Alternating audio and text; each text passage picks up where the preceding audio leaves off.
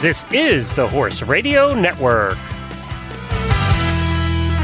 What a beautiful day for horses in the morning. You are listening to the #1 horse podcast in the world.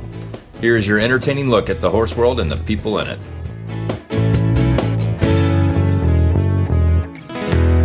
Well, good Wednesday morning, everybody. I am Glenn the Geek, coming to you from the new studio in the south side of Ocala, Florida. Are you sure you want to start over? I am Jamie Jennings, and I'm coming to you from Norman, Oklahoma. You're listening to Horses in the Morning on the Horse Radio Network for March 16th, episode 1890. What? That can't be the right episode number. Anyway, good morning, horse people. It's Wednesday morning. That means Jamie and Glenn are back to talk horses with all of you. Well, let's be honest. Jamie talks horses. Glenn is just here to hassle Jamie. Enjoy the show. Well, that's right. We are in the new studio here. Jennifer and I, the move happened on Monday, and I got everything set up so I could do the show yesterday. We got her studio set up too. Now, it's not pretty.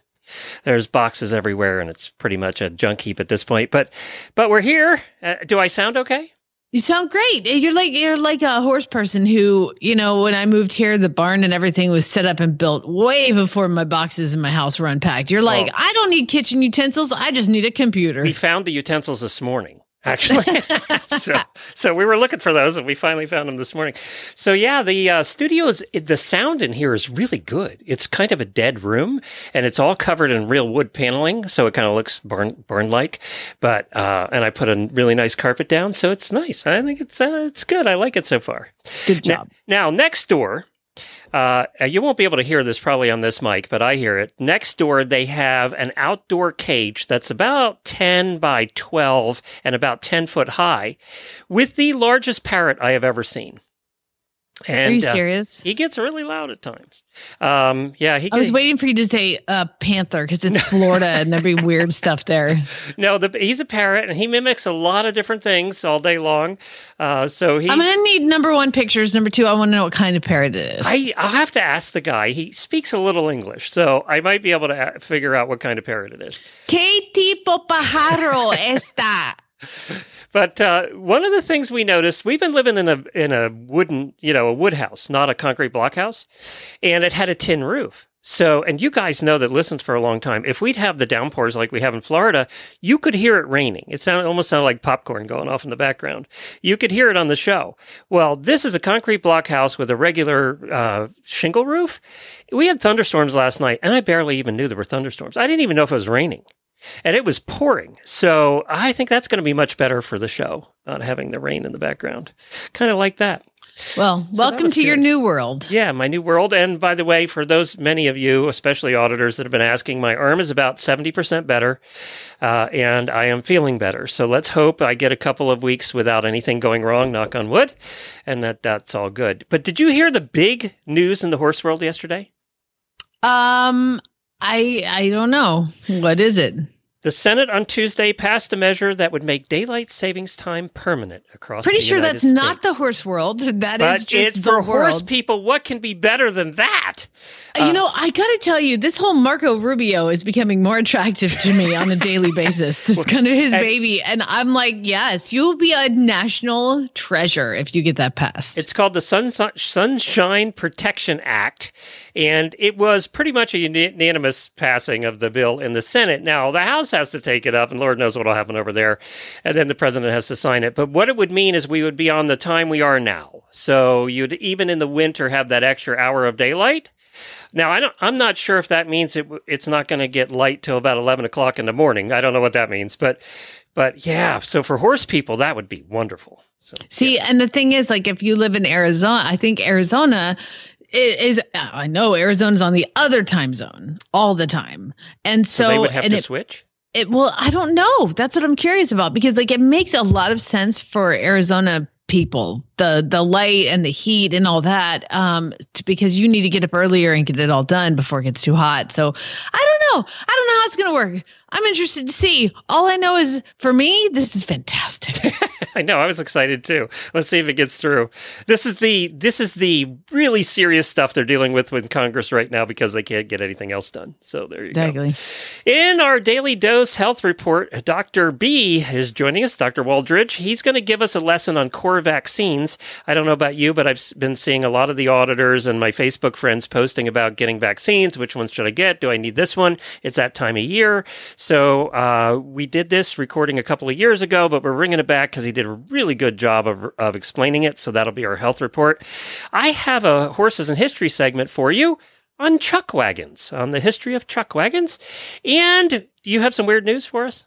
Of course I do. I have a cornucopia of weird news. And something about dogs, too, you said. And I do. The AKC came out with a list of the most popular dog breeds in order and of 2021. Has it changed at all from last year? Yes. Really? Wow. Yes. Okay, good. There's one that really surprised me to be in the top. All right. Well, we'll find out about that in a minute, too. But first, our Daily Winnies.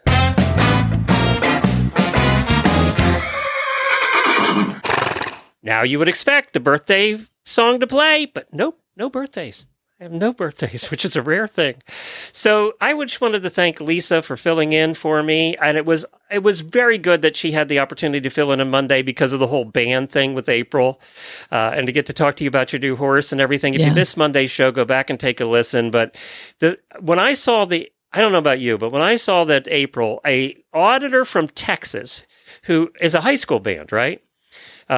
She does a high school band, shows up in Tennessee. Her daughter's in it, to play at Colby's Army for Lisa above Nashville. That just whole thing it's why we do this. It's why we've done this in the Horse Radio Network. Our saying, our mission statement is uniting the horse world one show at a time. So I just made my day. So thank you. Thank you to all of you out there that listen and then also act on all the things we talk about. We really appreciate it.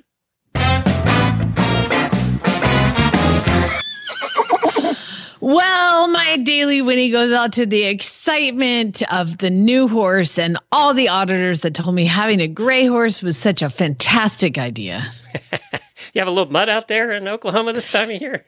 No, we don't. It's actually quite lovely. The rain, the snow melted and everything is dry and everything is awesome. And it was actually warm yesterday. And by being warm, it was like 55 degrees. Oh, you were out there in short sleeves and shorts. I mean, we are celebrating. So I'm out there and I bring all the horses up as I typically do. And now his name is Face Card, but we decided his barn name is going to be Ace.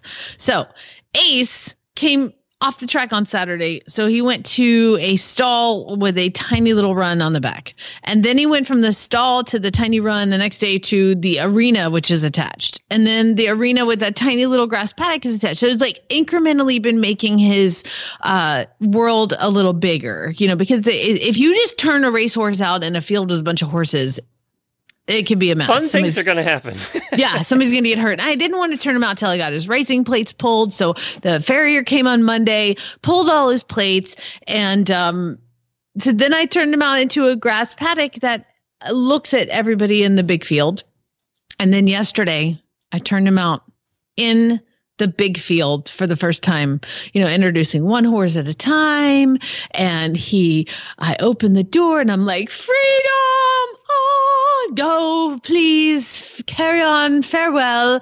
And he trots out, he looks around, he sees my pond, and he runs right to the pond. Did he do a scooter? He climbs in the pond, starts pawing, and then lays down and has a roll. By the way, Oklahoma's dirt is red, so takes a nice red clay bath. You now have a chestnut.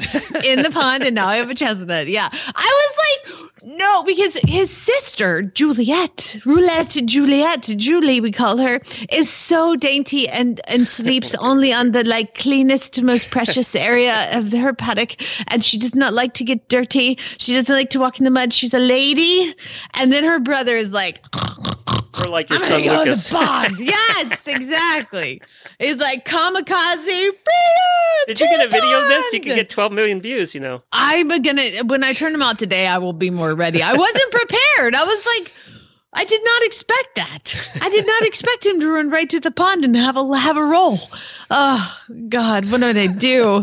Anyway, thank you, everybody who, you know what? We did have a lot of volunteers here that now know that I have 3 gray horses between the Andalusian and the 2 thoroughbreds. And so all of you who were like, yeah, you have fun taking a bath, giving a bath. I will see you in my wash rack today around noon. Thank you very much. He is really pretty, though. He is really a pretty horse. He's so pretty. Yeah. He's really cool. So pretty. And he's moving so much, like they move so interesting when they have the plates on, because for those who don't know, race plates, they're aluminum shoes, but they have toe grabs that are probably maybe 1/4 of an inch to 1/2 an inch at just the very part of the toe, at just the front. So basically when they go to gallop and they reach that front leg forward, it grabs the dirt and helps them pull back. It gives them some purchase. But the problem is with a horse that's like not in a stall or not going straight on the track, is if that toe grab goes into the dirt and they turn right or left, it can twist their ankle. Down they go.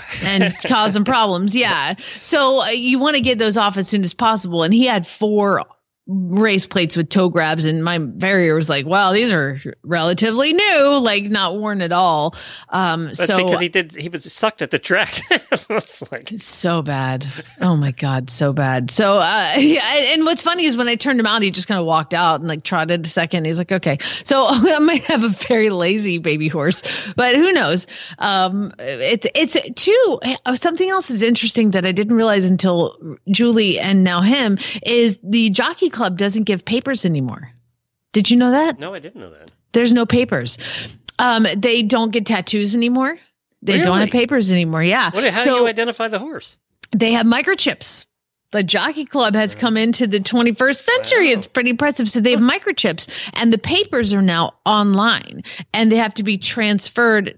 You have to have an account with the jockey club. I didn't have to pay for it, but have an account with the jockey club, and then they transfer those papers into your name. So now I have Roulette Juliet's papers and Face Cards papers now in my name. So I am like an official racehorse owner. So it's pretty cool. Yay. 2 of the slowest racehorses in America. The 2 worst racehorses in America are in my barn. It's kind of fitting, actually. Proud. I'm proud. Hey, I'm going to have a report for you, too, a little later in the show. A lot of people have been asking how Nigel and Scooter did because they got moved to their new boarding facility on Sunday. So I'll give you a report on that. And I do have a story, of course, about Scooter because, you know, he's Scooter.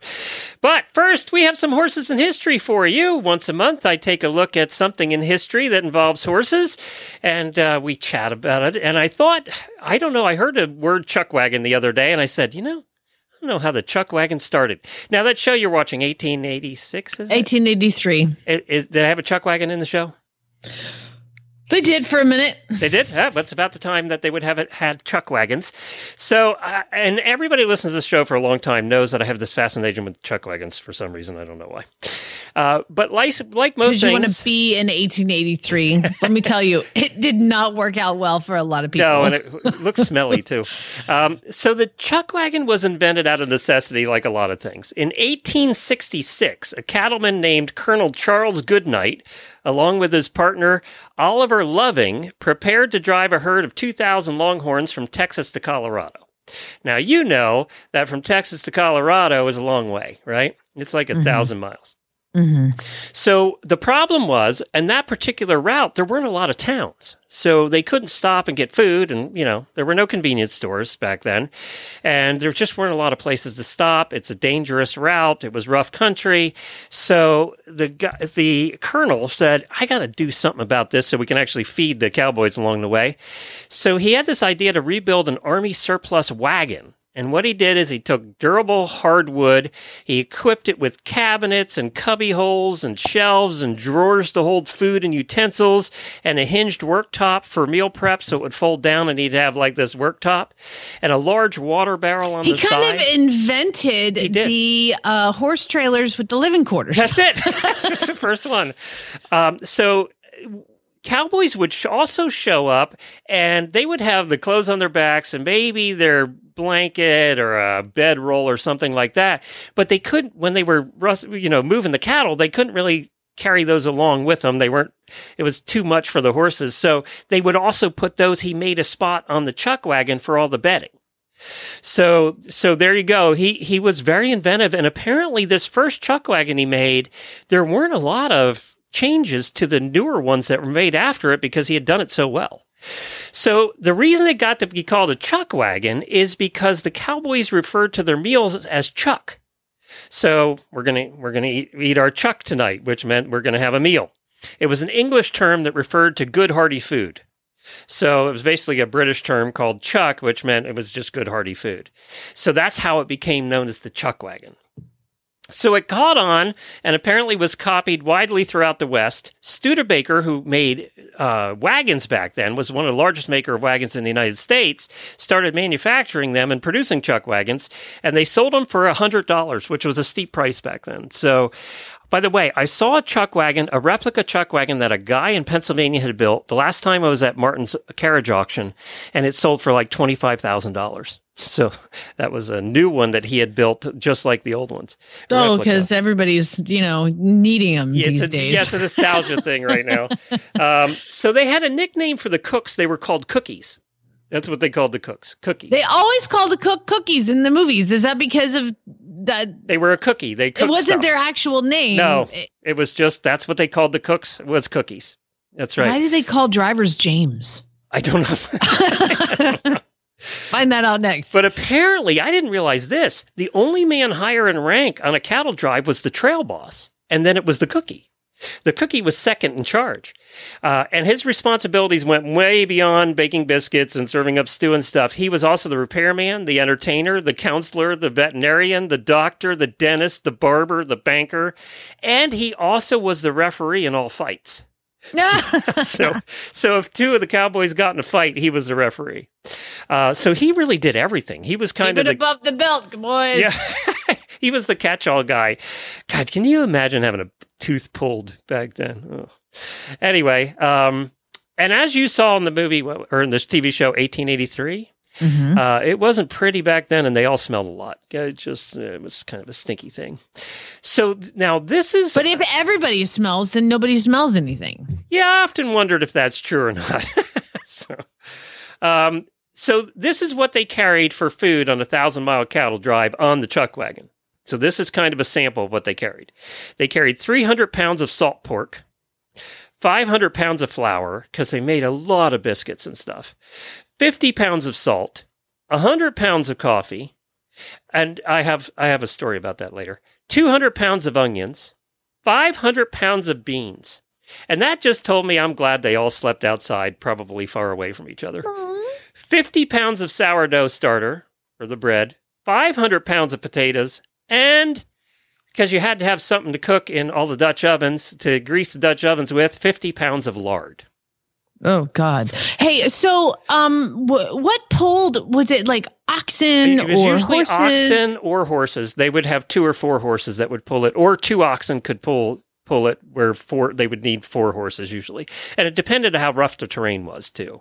Because if you add all the pounds up here, that's several thousand pounds of stuff in that wagon. Yeah. Well, in the show 1883, they said no oxen, only horses. And I wondered why that was. And one of the auditors let me know it's because of the high temperature of or the temperature of the time of the year that they were going to go. And they either couldn't take the heat or couldn't take the cold. I can't remember. If I got my geography right, they would have to go through Oklahoma to get to Colorado, right? They did. In 1883, they went from Texas, and then they were across the Red River, which is the Oklahoma-Texas border, and then I guess through some Oklahoma, and then through. I think they were going to Colorado. I can't remember. I haven't seen the last episode yet, so. Well, there's one thing in there that was good for you. It's the last thing on the list was 200 pounds of dried fruit. So they had something that was healthy anyway. I'd be grazing with the horses. Yeah, you wouldn't have done very well with the salt pork and the beef and the steaks, and because you remember they could get all the steak they wanted on the trip. Remember? So they had a cattle drive. Yeah, they was kind of pushing it along. So here's a recipe for cowboy coffee that I thought was kind of funny. Take 2 pounds of Arbuckle's coffee. Do they still make Arbuckle's coffee? I don't know, Look but that those up. are mountains in Oklahoma. Take 2 pounds of Mountains. Arbuckle's coffee, put enough water to wet it down, boil it for 2 hours, then throw in a horseshoe. If the horseshoe What? sinks, it ain't ready. So that was... What? That's not true. It wasn't thick enough. That was a quote from one of the cookies from the old days. So there you go. Arbuckle's coffee. I've heard of it, but I don't know exactly what it is. If it's like real coffee. Well, that just begs a Google. Arbuckle. Yeah, LES. Yep. Arbuckle's coffee. It's from Ada, Oklahoma. There you go. You'll learn something. There you go. Arbuckle's All right. coffee. Do they still make it? Now, what it says here is arbucklecraftcoffee.com. And I feel like craft coffee probably was not what they were No. drinking in 1883. Not if they were throwing the horseshoe in to see if it was thick enough for them. And I do believe, for those paying attention, when you live in Oklahoma, this is what's told you all the time. You know who's from Ada, Oklahoma? Blake Shelton. Every country singer is from Oklahoma somewhere. And then you drive, and it's like Yukon is just west of Oklahoma City, and you're like, there's the water tower that says home of Garth Brooks. Like, ridiculous. That's funny. There's a water tower in Moore, Oklahoma, home of Toby Keith. It's so weird. Everybody's so weird about country singers here. But anyway, I've got a list, Glenn, of the AKC came out with a list of the most popular dog breeds in 2021. Can we get to it right after we talk about State Line Tack? That's fine. You go ahead. All right. So statelinetack.com, they're going to be, along with Jamie and a few of our listeners, are you guys going to have a meetup there at Land Rover? I'm sure we'll figure something out. That's a month away, right? Oh my God, I'm so excited. It's a little over a month away. So you guys are going to have a meetup there. Well, also will be there is State Line Tack, set up with probably the biggest booth there. Theirs is even bigger than Bit of Britain's a lot of times. So you're going to find them in the old indoor arena where all of the vendors are set up. They're usually on the top row on the upper left. So go check them out there. But they also right now have on sale turnouts for the elements, fly sheets, lightweight turnout sheets and things like that. You're going to need those coming up to the spring and summer.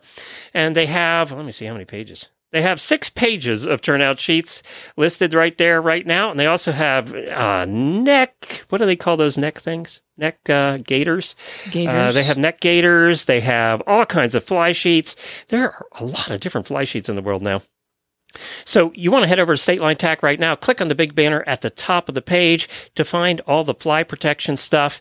They also have some clothing, breeches and tights, paddock boots, safety helmets. By the way, did you ever get a new helmet with the MIPS technology?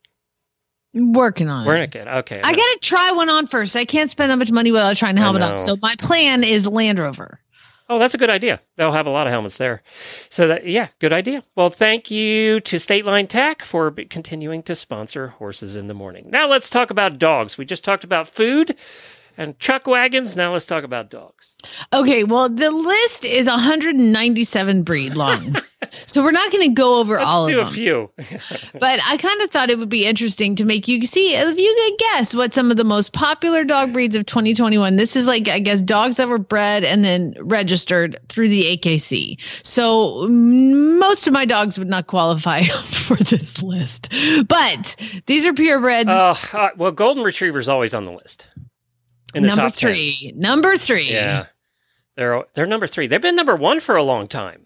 Well, there's another one that's been number 1 for a long time, and that is the Labrador Retriever. Ah, there you go. Yeah, so number 1 and number 3. Now, number 2 surprised me because I feel like this is a... is it one of those weird, like, designer breeds? Yes, it's a designer breed, and... Yes, something a doodle. No, because those aren't AKC, those doodle things. The French Bulldog is number 2, a Frenchie. That surprises me. I know. They have so many health problems. We talked about this a week or 2 ago. I know. Do you know how hard it is to breed a Frenchie? First of all, it has to be AI. It has to be artificial insemination, and every puppy born is born via C-section. And they said they're like $5,000-$7,000 each or something. It's crazy money. Yes, it's a lot of money. If we're gonna just round out the number 10, Dachshund's number 10. Really? German short-haired pointers was number 9. Rottweilers number 8. Beagles number 7. Number 6 was bulldogs. Number 5, poodles, which apparently they've been out of the top 10 for quite a while. So another breed that'll cost you $5,000 each if we're talking about standard poodles. Let's just go ahead and say any of these dogs are going to cost you. Go to the dang pound. German Shepherd, number 4, then Golden Retriever, Frenchie, and Labrador. Now, of note, I would like to point out, let's see, Great Danes, number 17. Do you have any questions about any that you... Greyhound has to be way down the list. Greyhound. I'm scrolling. Yeah. I'm scrolling. Yeah. Great Pyrenees 63, Shar-Pei 64. Are greyhounds even like Irish Wolfhounds is 85? God, those are greyhounds. So they cool. have they do show greyhounds in the shows. So okay, well I must have missed them because I'm down to 100 and seeing nothing. How about Doberman Pinschers? Because our neighbor at the old house had 3.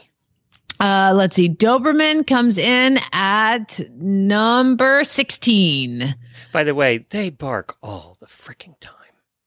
I have German Shepherds across from me and they bark all the time. Yeah. I think it's just their a dog. Job. That's what they're supposed. Guess what we have living next door to us? And by the way, you can Not the bird. You can send your hate mail to Jennifer@horseradionetwork.com because I'm going to piss a few people off. My parents always had miniature schnauzers. The 4 boys in the family hated the miniature schnauzers because they just barked endlessly.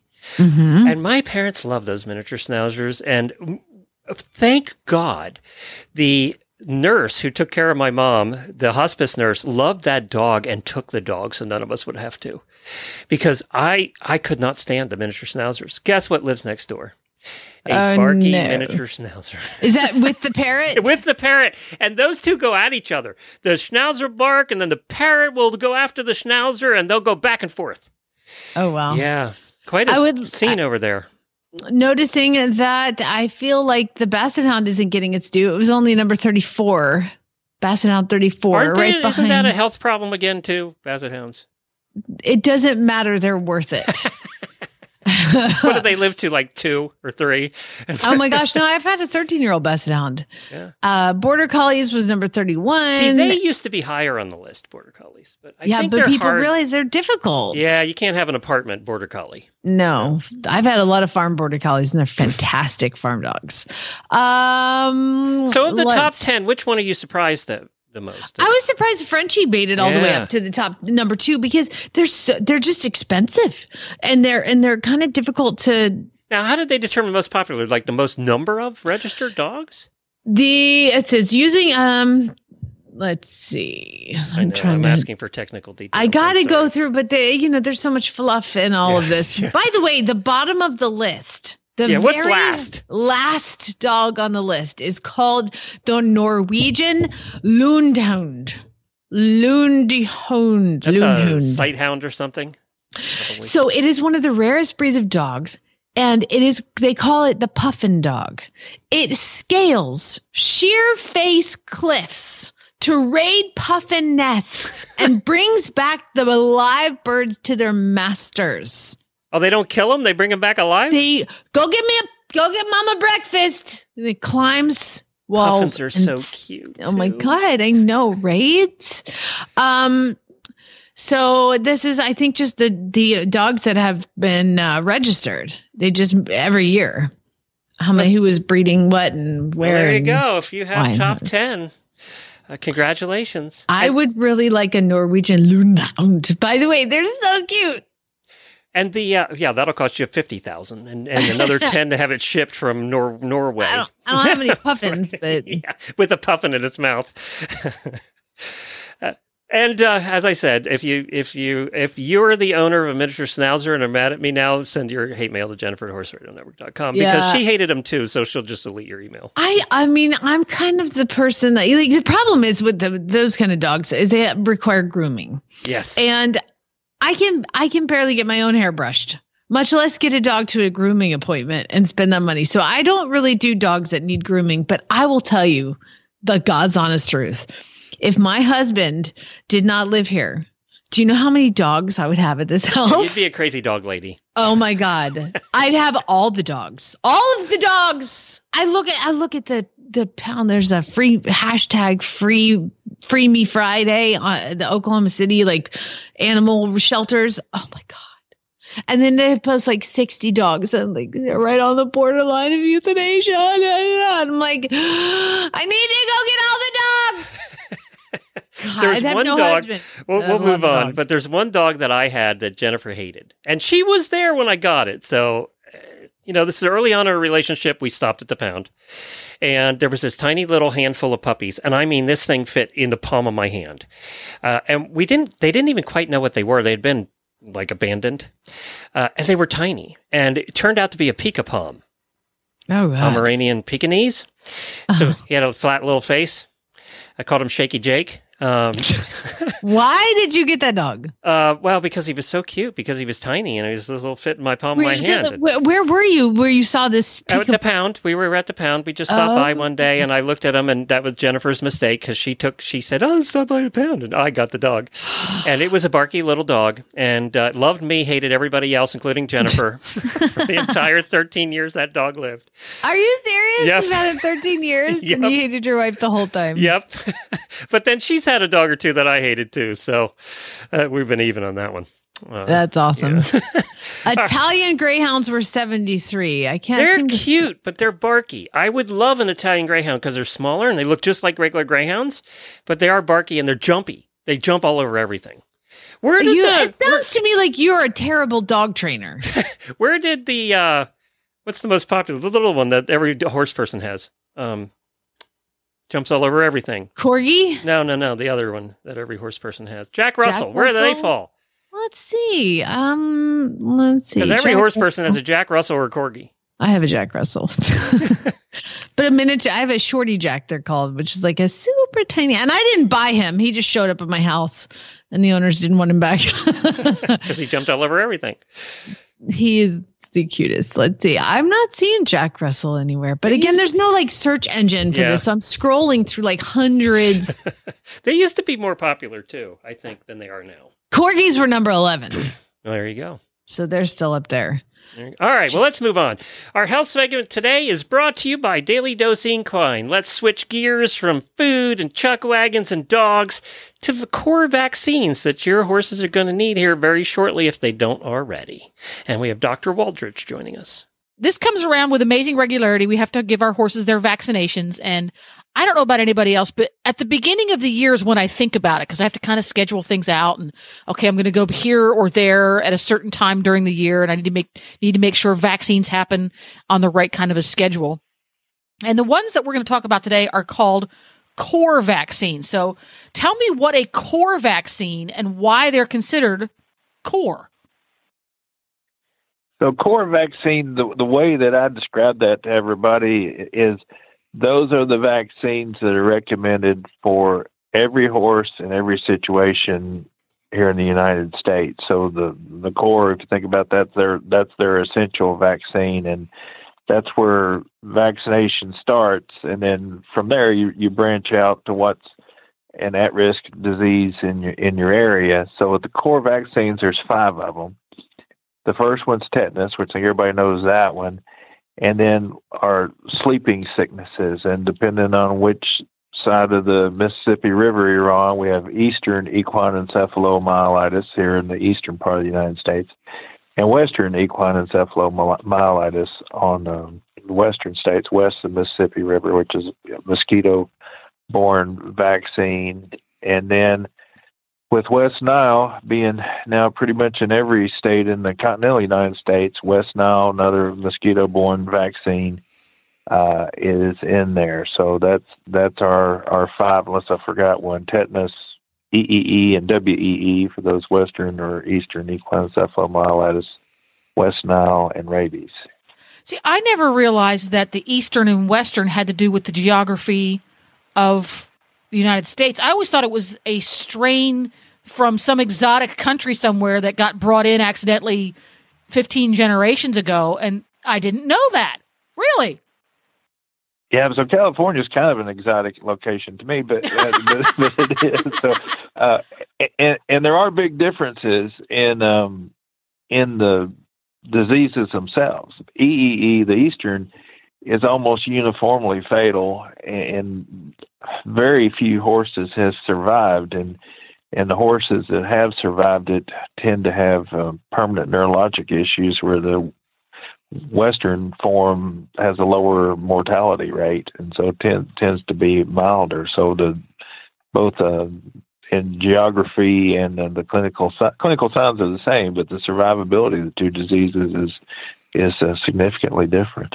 So when somebody says, okay, they call their vet up and they say, I need to get core vaccines for my horse, or they go and purchase them to do the vaccines themselves, you frequently see Eastern and Western encephalitis together in the same vaccine. And that's okay to do even though you're in Mississippi and you're never going to leave Mississippi, or you're in New York State and you're never going to leave New York State. It's just fine to have your horse vaccinated against both. Yes, and it's recommended as part of the core, because one thing that we've found, and one of the other many benefits of global warming, is mosquitoes go everywhere and carry things everywhere. West Nile wasn't in this country until the 1990s, and so because of the mosquitoes are found in more parts of the country than maybe where they weren't there before, and they persist longer, you can't be assured that you're not going to have Western crossover or Eastern crossover, or so when West Nile came, it's believed that mosquitoes on a ship from somewhere are what brought that into the country. Well, I guess that's the tricky part with as much travel as there is, both human and products moving across the country, horses moving across the country, insects that can carry these diseases can get trapped literally anywhere.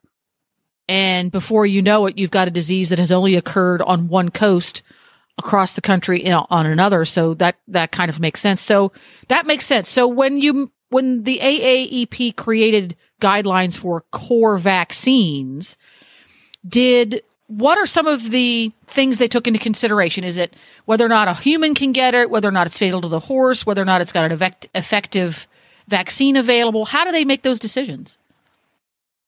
Well, the biggest one is what would hit all horses in all situations. So, universality. Okay. Yeah, so I tell people it's the building block. Every vaccine program starts with these the 5 core, and then you branch out from there to decide what other vaccines you may need to use, depending on what part of the country you're in, or if it's a show horse, what the risks may be because they're at increased exposure to other horses. So we're looking at diseases that any horse under any living conditions could get anywhere in the country, because rabies, you can get that anywhere. Tetanus, that's in the soil, can get that anywhere. West Nile virus, as you say, has more recently become a core vaccine compared to some of the others, because we're seeing it across the country, and any horse can get it because it's insects and they go everywhere, as is encephalitis. Right. Very interesting. Now, once you get beyond those core vaccines, you usually have a discussion with your healthcare practitioner about what risk-based vaccines your horse should have. Explain what a risk-based vaccine means. What criterion are being used?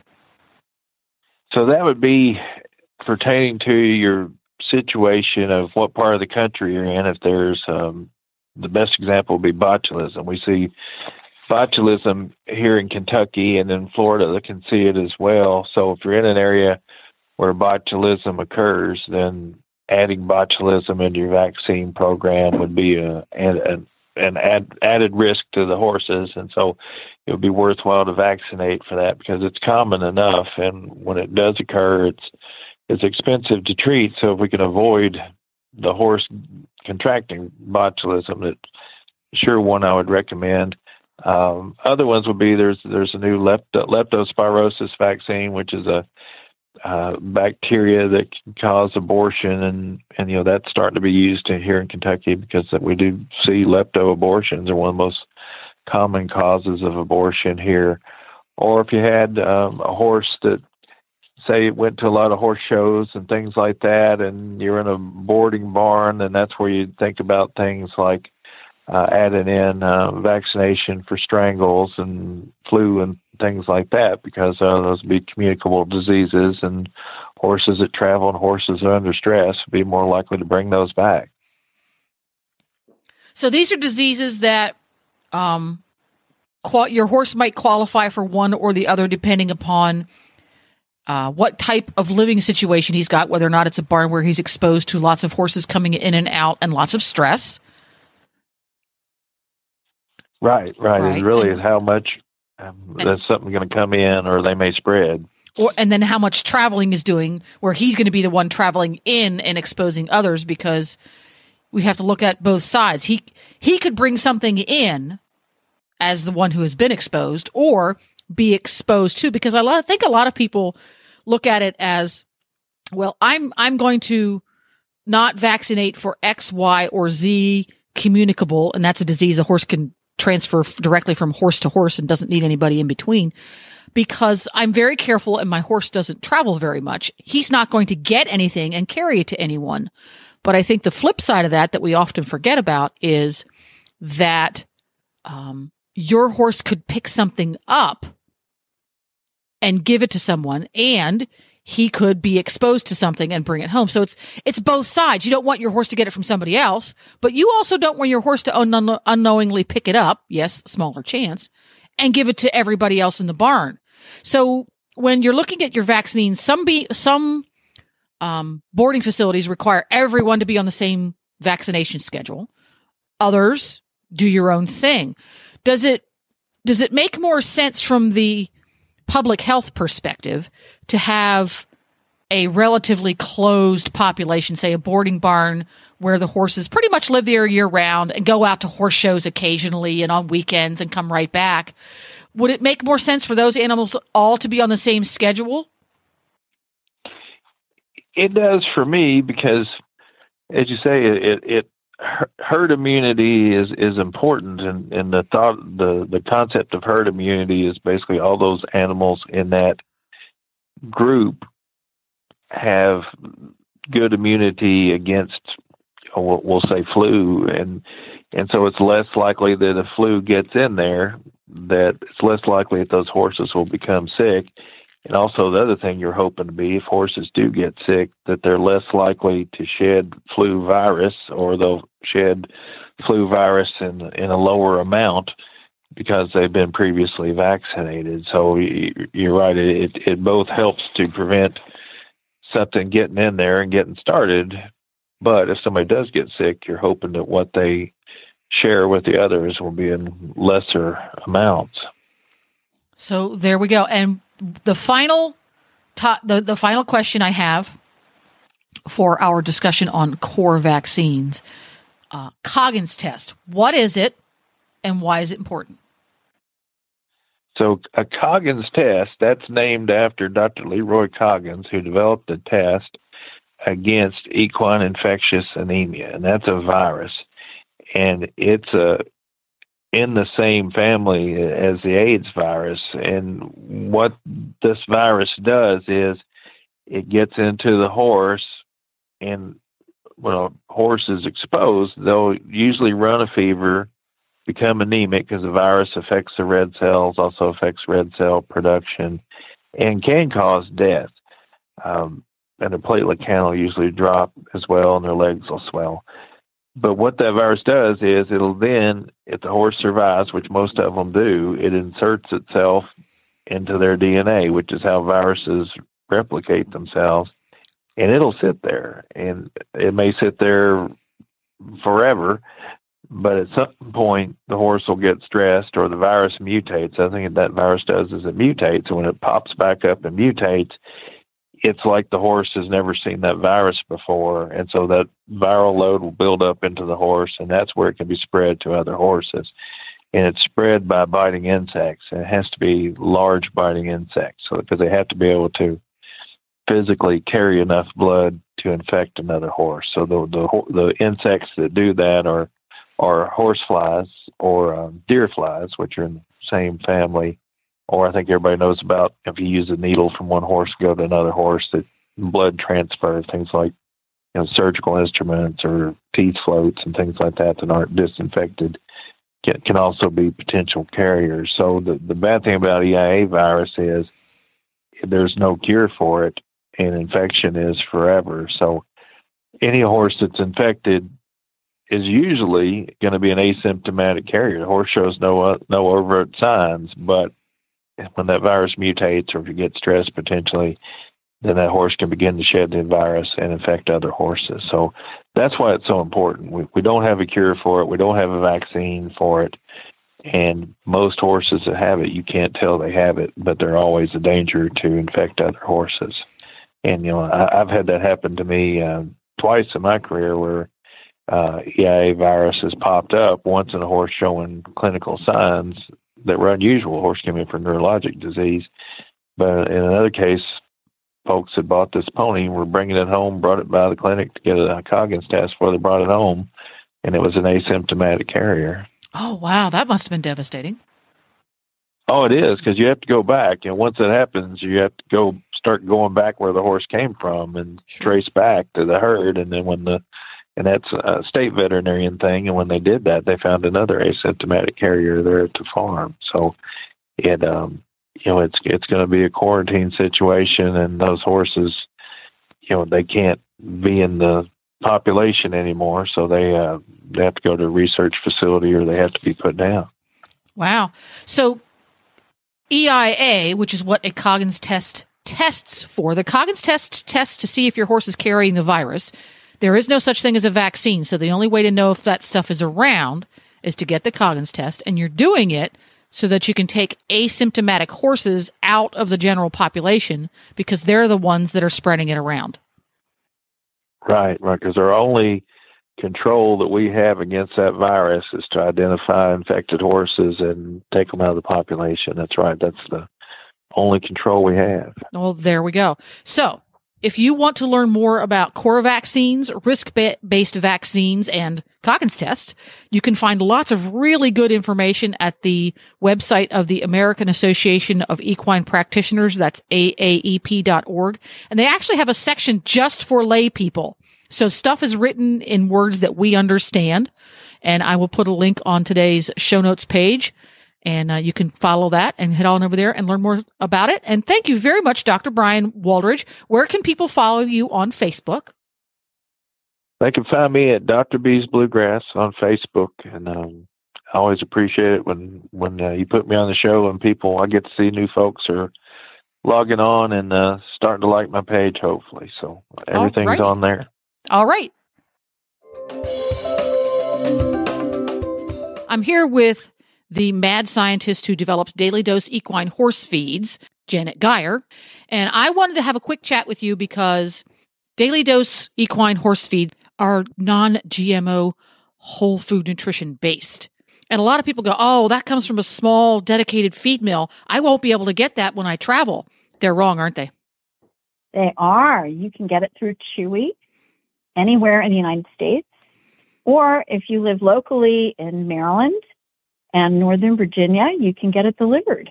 There you go. Chewy.com. It will deliver it anywhere you want. You can also schedule delivery in advance so you can have it delivered every X number of days. And you can go in there to your account and change it every time you move horse show venues. So check it out today, dailydoseequine.com online or chewy.com. I promised you all an update on Nigel and Scooter. Of course, Scooter's my little hackney pony that I drive, and Nigel's Jennifer's thoroughbred. Well, we have had them at home. The farm we lived at, we had them right outside our door and have taken care of them for 8 years, and now we've moved them to a boarding stable. So we moved them before we moved on Monday. We moved them first. And this boarding stable is like 18 horses, and it's kind of unique. It's called Phil's Farm. And they have 10... Is it owned by Phil? Yes. And okay. I haven't met Phil, but Jennifer met Phil and said he's a super nice guy. So Phil's wife's the one I've met, and she kind of runs the place. And it is right along the Florida Greenway, which is thousands of miles of trails. You go out the back of the farm, and you're on the Greenway, which is where Jennifer loves to ride, and I like to drive anyway. You can drive about a quarter mile, about 20 minutes, and you're at the Florida Horse Park, which you can ride around. It's not like the Kentucky Horse Park. You're actually allowed to ride there.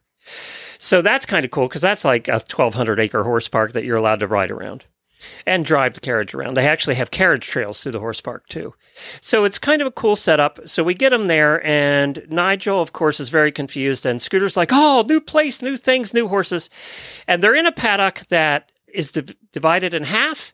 So, and it has a gate in between. So, and they run in sheds so they can be separated or together, which is kind of nice. It was perfect setup. And one of them's a dry lot and one of them has grass. So it's perfect because Nigel gets grass and Scooter has to have the dry lot because he looks like he's pregnant. By the way, that comment was made a couple times after we moved him to the new farm.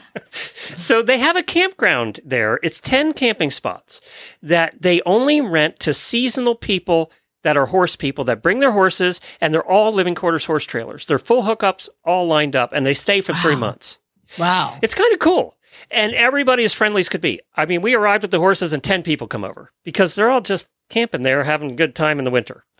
So Jennifer went over. She's gone over, of course, every day to check on them because she is freaking out because she doesn't have them in their backyard anymore. So she'll go over. I'll get to go over tomorrow morning. But apparently the report is Scooter is in heaven because he is a star. He's the only pony there, and everybody loves Scooter. Oh my God, he's so cute. He's saying hi to Scooter. He runs over to the fence to greet him. I think he's probably gotten a few treats. We're going to have to talk about that. But Scooter is in heaven, and he is the star. Nobody cares about Nigel. He's just another thoroughbred. But Scooter is in heaven over there. And we knew he would be because he likes adventures. He can see 18 other horses, and a lot of them will leave here shortly because they head north again. But yeah, he is in heaven. Scooter's loving it. Nigel is still getting his GastroGuard to make sure he doesn't self-destruct. But yeah, so it's going well.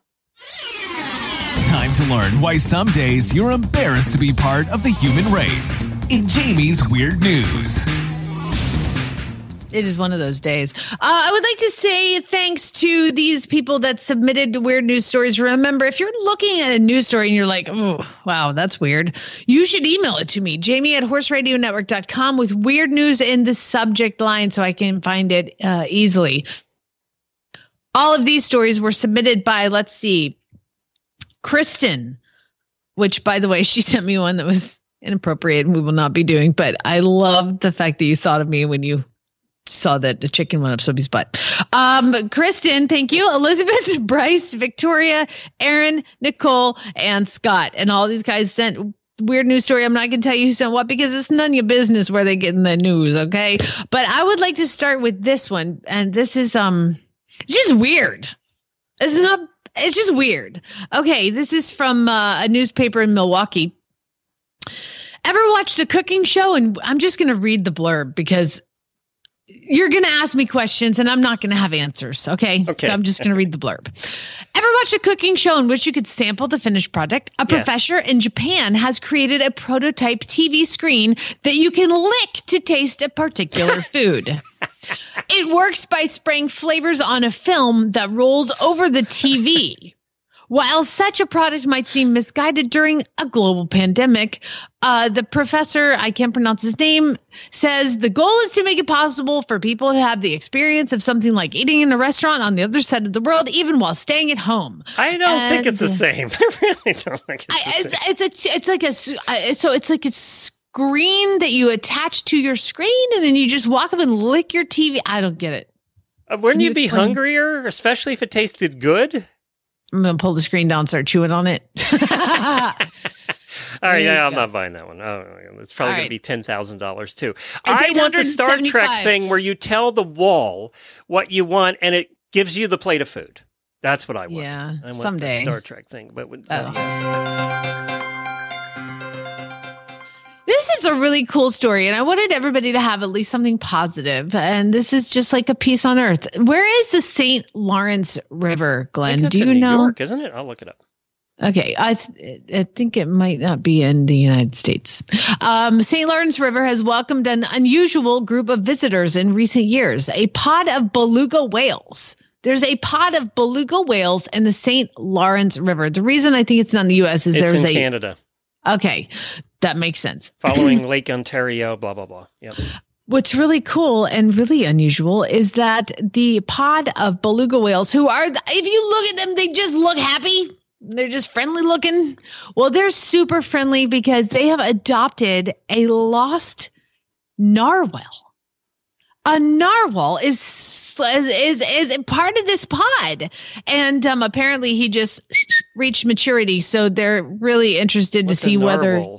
A narwhal is those like whales that have that giant unicorn tusk on their nose. Oh, the funny looking ones. They look like a sea puffin.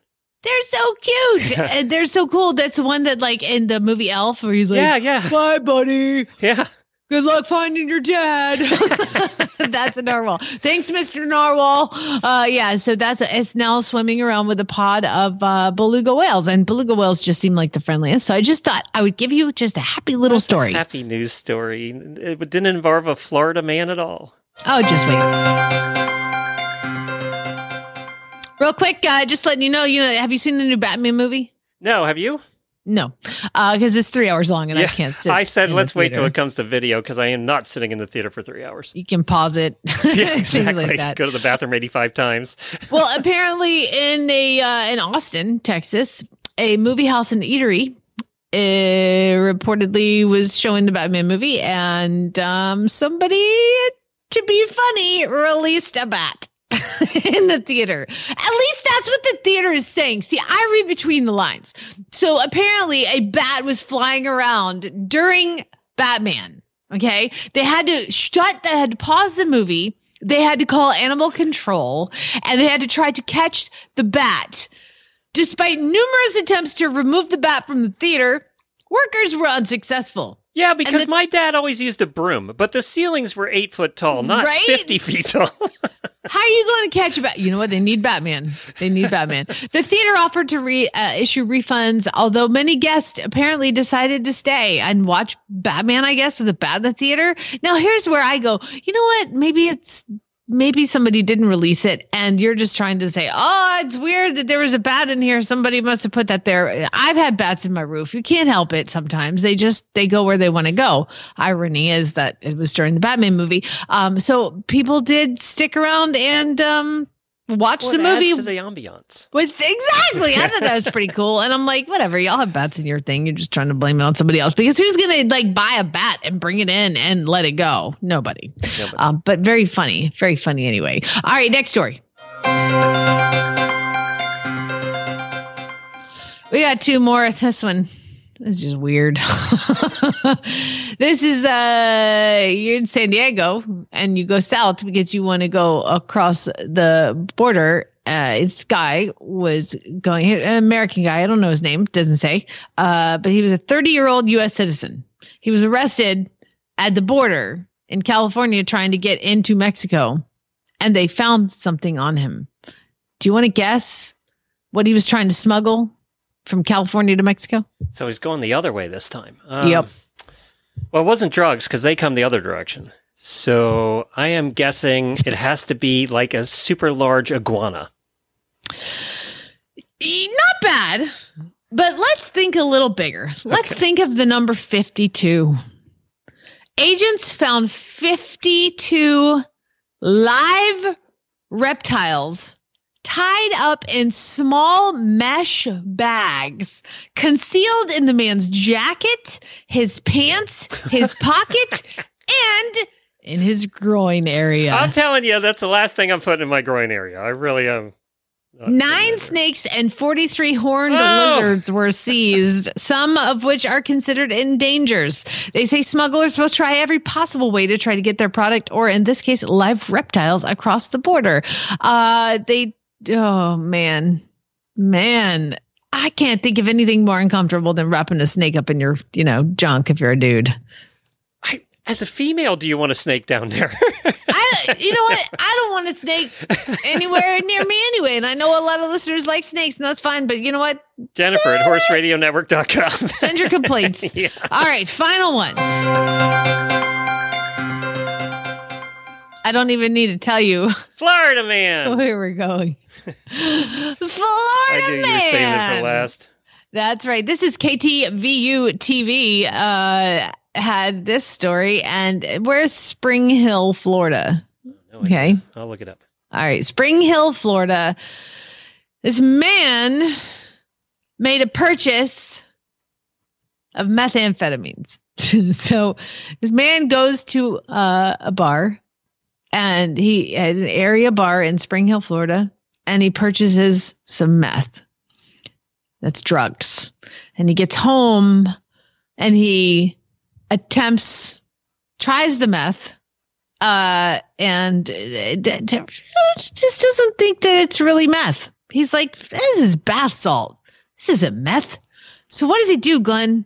What would you do if you bought something that you wasn't what you thought it If you're is? in Florida, you call the police and report it. You got it. A Spring Hill man bought methamphetamines from a man he met at an area bar because he called 911 because he believed it was bath salts. Of course he did. Deputies say his name is his name is Thomas Eugene Colucci. Deputies say Colucci told them, "Look, I'm going to do it the way he did it." This is almost a quote, not quite. Y'all listen. I'm an experienced drug user, and I'm used to methamphetamines, and I know what they should feel like. And you know what? It did not produce the expected sensation that I was expecting. And so that's why I'm calling you, the police. Police come. Officers, right here is the 2 bags of meth that I bought. And I'm telling you what, it's bath salt. They ain't no methamphetamines. I tried it. I didn't get no buzz. Okay. And I'm an experienced drug user. I know what I'm talking about. I want this man arrested. Ask me some follow-up questions, says the police. Can you come up with any? And how much did you pay? You know what? It's not important what I paid. It's important that this is fake, and I want the guy I bought it from arrested. And what's his name, and where do we find him? You know what? I don't really know. He was unable to provide a name or any contact information. Because he was high at the time. He did not know who he bought it from.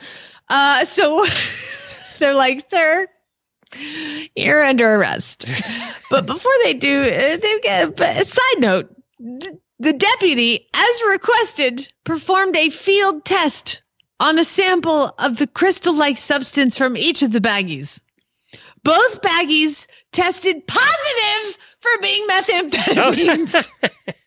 Which is not good quality, apparently. Deputies then arrested Colucci, who has been having a conversation with them saying, "Test my meth, it's not good." Like, this is literally going on. They put him in the car and he's like, "Oh, I can't be arrested right now. I'm having chest pains.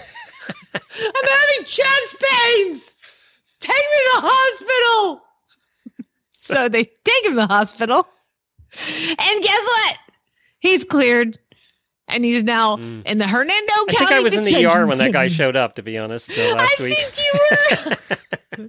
So just a recap.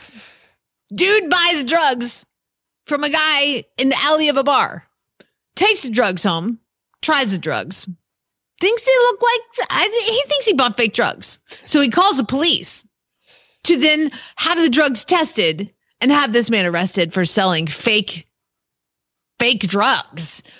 While he's standing there, he hands the officers the drugs in question.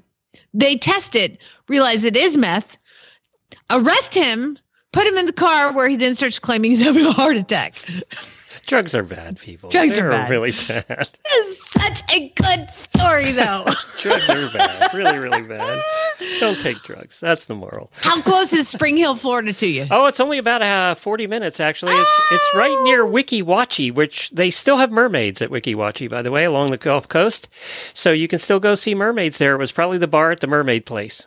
I'm super excited for you that guy might have actually been at the hospital when you were. There was some weird stuff going on when I was at the hospital. So I typed in Spring Hill, Florida, and you know how Google comes up with all these questions? Yes. And the first thing is Spring Hill, Florida a good area? And Google's answer is Spring Hill is a safe place to live. It's affordable, has job opportunities, and is a diverse community. It's basically a retirement town. Didn't say how old this guy was, did it? They do math there. What is Spring Hill, Florida known for? Spring Hill is home to the world famous underwater mermaid That's show what I at said. Weeki Springs State Park. That's a real thing. It is a real thing. Now, I haven't been there since we moved back to Florida, but as a kids, we were there. My parents took us on our trip to Florida. We stopped and saw the mermaids at Weeki Wachee. Are you serious? See, my great aunt. What's the other park? Silver Spring, and it's here in Ocala. Yeah, Everybody goes there. Well, there's another, like a big park that was like a Disney size type park that had mermaids underwater as well. My great aunt was one of those. Oh, wow. She's Can you still hold your talking breath about for it. that long underwater? Apparently, they had ways around it. I don't know. But apparently she could hold her breath a long time. From what I read, they have to be able to hold the breath for like 3 to 4 minutes. I don't know how you do good that. Lord. I don't know how you do that. What is the name of that park? Park, Florida? I'm going to Google Florida. This is probably really boring to everybody. Sorry. Yeah, well, it's the end of the show, so they've all left anyway. Okay, that's true. By the way, auditors, hold on. Jamie and I haven't talked to each other in a while, so we need to catch up. So we'll do a post show. All right, sounds good. All right, that's it for today. Thank you, everybody, for joining us. We'll be back on Friday. Get your ads. Jennifer needs some ads, so get your ads into jennifer@horseradionetwork.com for really bad ads on Friday. We have a new batch of prizes. They were sent over by horse lovers, so we'll have those for you on Friday. And we'll have a whole month worth of being able to enter your really bad ads to win the new prizes. Remember, if you submit them yourself in the form of a voice file or call our voicemail line on the website and record them yourselves, you get double the entries. Thanks, everybody. We'll see you all on Friday. I need some advice in the post. Okay. Spay neuter gallon, everybody.